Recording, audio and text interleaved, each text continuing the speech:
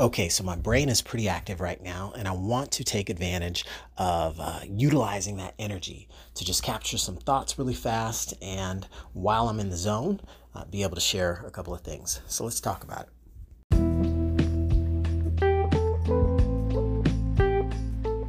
So, first things first, I just got done doing a pretty cool Facebook Live session in a private group that my wife and I run, and we just had a great session and really just felt like something very rewarding for me because it was a pure value, just kind of training session. It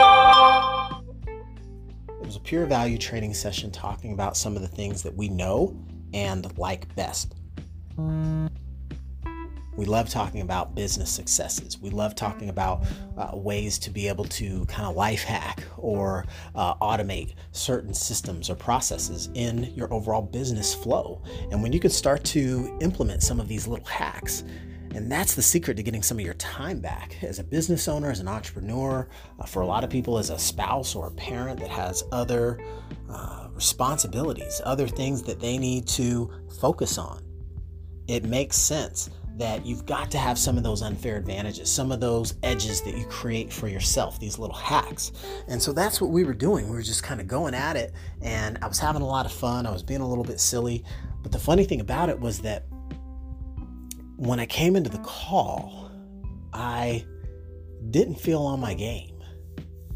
Yeah, it was the strangest thing. I mean, I'd had, a good start to my day. I'd been spending some quality time with my son. Got up, move around, got my motion in, that sort of thing. But I'd been down at the computer for a little bit. And before this live session, I really wanted my energy to be intact. A lot of times I'll just bust out and do, set of pull-ups or jumping jacks, just kind of get the blood flowing, mind and body in motion to keep that harmony going. But this time I was finishing a couple of last minute tasks before the call and then ran out of time. So I felt like I was coming into the call with a lull.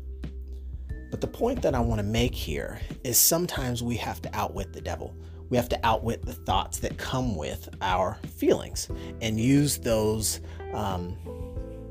use your intent to drive the actions, not your feelings to drive the actions. Does that make sense? So for an example, like I just said, I was going into this Facebook Live, didn't all the way feel like ready to just take on the world and really get people feeling like they're getting the most out of their time by investing that with us. And I understand how valuable time is as a resource, right? So I really wanted to make sure I'm bringing my A game. That's kind of my internal responsibility to the community. And so when the call was about to start and I just didn't feel, that vibe, that energy, my blood wasn't racing through me. So it was like, oh man, you start to think things like, oh, is this going to be a good call today? You start forgetting the things you want to talk about, or you just don't have everything in front of the mind for the event.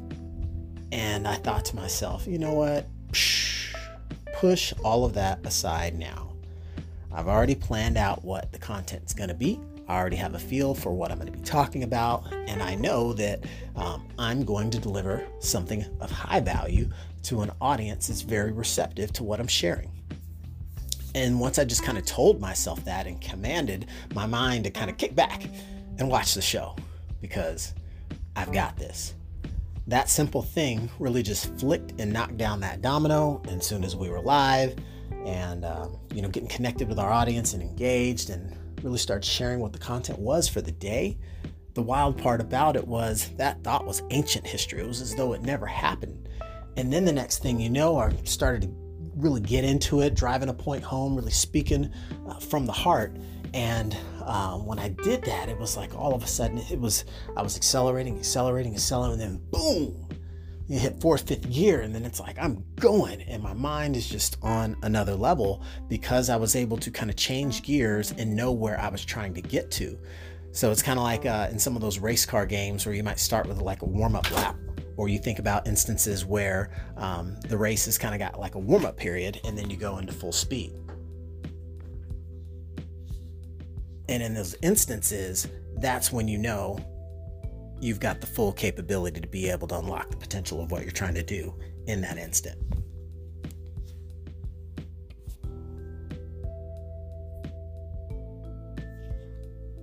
And so as opposed to trying to explain that, what I actually wanted to do here today is make that something that I could tap into once again. So I'm still in that state. But to really take you back, I'm going to grab that little clip because what I talked about was something that I think that every entrepreneur needs to know. It was a very powerful lesson that I learned from one of my mentors. And as I journey to grow, to learn how to see better, this was one of the big ones. And so what I'm going to do is I'm going to go ahead and cut over to this now so we can kind of hear that, because it's talking about the value that you place on your time and the attitude that you have towards your activities and the level of value that we operate on, so we can put ourselves in a position to get to where we're going faster, more effectively, and with less effort. So I'm going to go ahead and pause for that now, and we can take a quick listen and come back. What drives all this, and this is kind of the closing theme or the idea or the philosophy we want to drive home. I got this from Darren Hardy, which you guys are very familiar with probably in the personal development space, affiliated with Success Magazine. He's gone on to be a world-renowned speaker and author and all sorts of other great things, but I look at him as a coach of mine and a mentor of mine. Mm-hmm. And he talked about the concept of $5 an hour work and $50 an hour work. Mm-hmm. And there's also $500 an hour work. Yep. And we as the CEO of our business, we own it all. We're the chief cook and bottle washer. But those are all different categories of doing the business. Mm-hmm. Some are $5 an hour tasks, some are $50 an hour tasks, some are $500 an hour tasks. Now, I'm not here to make a comment on, oh, you're doing a $5 an hour task, that means you're less of a person. No, it's not about your wage. It's about the stage of the business that you're operating in. And when you can place more emphasis and priorities on the higher dollar activities that are going to actually move your business forward, you're going to see the result of that, right? Versus like, I got to call this seller today to make this cash offer. Let me comp it one more time because, some stuff could have sold yesterday and thrown everything off in a tizzy. And let me go look at all my notes, because if he asks a question from that call 2 weeks ago and I can't remember it, he'll think I don't care about him as a seller. So let me just, let me see if I can find his business card so I make sure there's not a typo in REI Black Book so that I call the right number. You see the psychology of this creative avoidance? Why do I laugh about it and make fun? Because y'all have done it. Why? Because I've done it. Like, I don't want to give an offer to this dude. He's a jerk. He's going to say no. Well, don't call him in, because why bother if you got that attitude, right? But if that's an activity that's going to help me move the ball forward, if making that phone call is the difference in making $5 or $10 grand this month and not, make that phone call. Make that phone call, and don't be shuffling papers on the desk. It's so easy to get caught up in things that we can do to creatively avoid eating that frog. And that's where you have to understand, where am I operating? What is the level of my business I'm operating at? Because if I'm constantly operating at $5 an hour tasks, then I'm going to probably get $5 an hour types of results. Mm-hmm. And you guys are trying to be kingpins, moguls, property barons, CEOs, or you just want to make an extra few grand a month so you can fire the boss or have some supplemental income because you actually like what you're doing. All of those are cool. But understanding that if you're not doing the $500 an hour tasks, who is? Better be you, or you better get a clue, or better find someone new who could do it for you. All right, because that's the truth of how this business operates. Somebody's got to make this stuff happen, and you're the rock star. You're the one that cut the check. You're the one that signed up for the big coaching program and the software and all the things that you needed to go down this path, because there's some element of financial freedom that appeals to this for 99% of us. So if that's you, stepping back from the how I'm making the money and what I'm doing in this market and that market, and this is competitive, and am I wholesaling or flipping or renting, like, focus on high value tasks as best you can. And if you start where you are and level up and graduate over time, that's totally cool. Because we were getting, my sister to write letters and her mom to write yellow letters, because that's what we had to work with, because we couldn't just pay people like, hey, I'll bring over some bottles of wine and let's write letters. The first 50 will look good. The second 50, oh my gosh, it's like a doctor prescription. But the idea being that, like, not everybody's just totally breaded where they can just pay for everybody and have the perfect stats. That does come in time as you evolve. So there's still times where I do grunt work, like, oh my gosh, why am I even doing this task, right? But that's when you get opportunities to hire those that operate well in that arena. And just because you don't like wiping down your toilet bowl on the floor because your kids are always missing the target, doesn't mean that somebody else doesn't have an issue with it. Pay me $150, I'll clean all the toilets in your house, I'll vacuum everything and wipe it down and we're good to go. What? Do it now. Sign up twice a week, twice a month, whatever. So the idea that I really want to leave you guys with is start to evaluate yourself. We're working on doing a better job of refreshing some of the scorecards we use to evaluate our actions in the business. And for this reason, because we can easily go down the path of just trying to chase fires that pop up and put them out, but it's not always in your best interest to operate in react mode. Am I right, parents? That don't get up before your kids?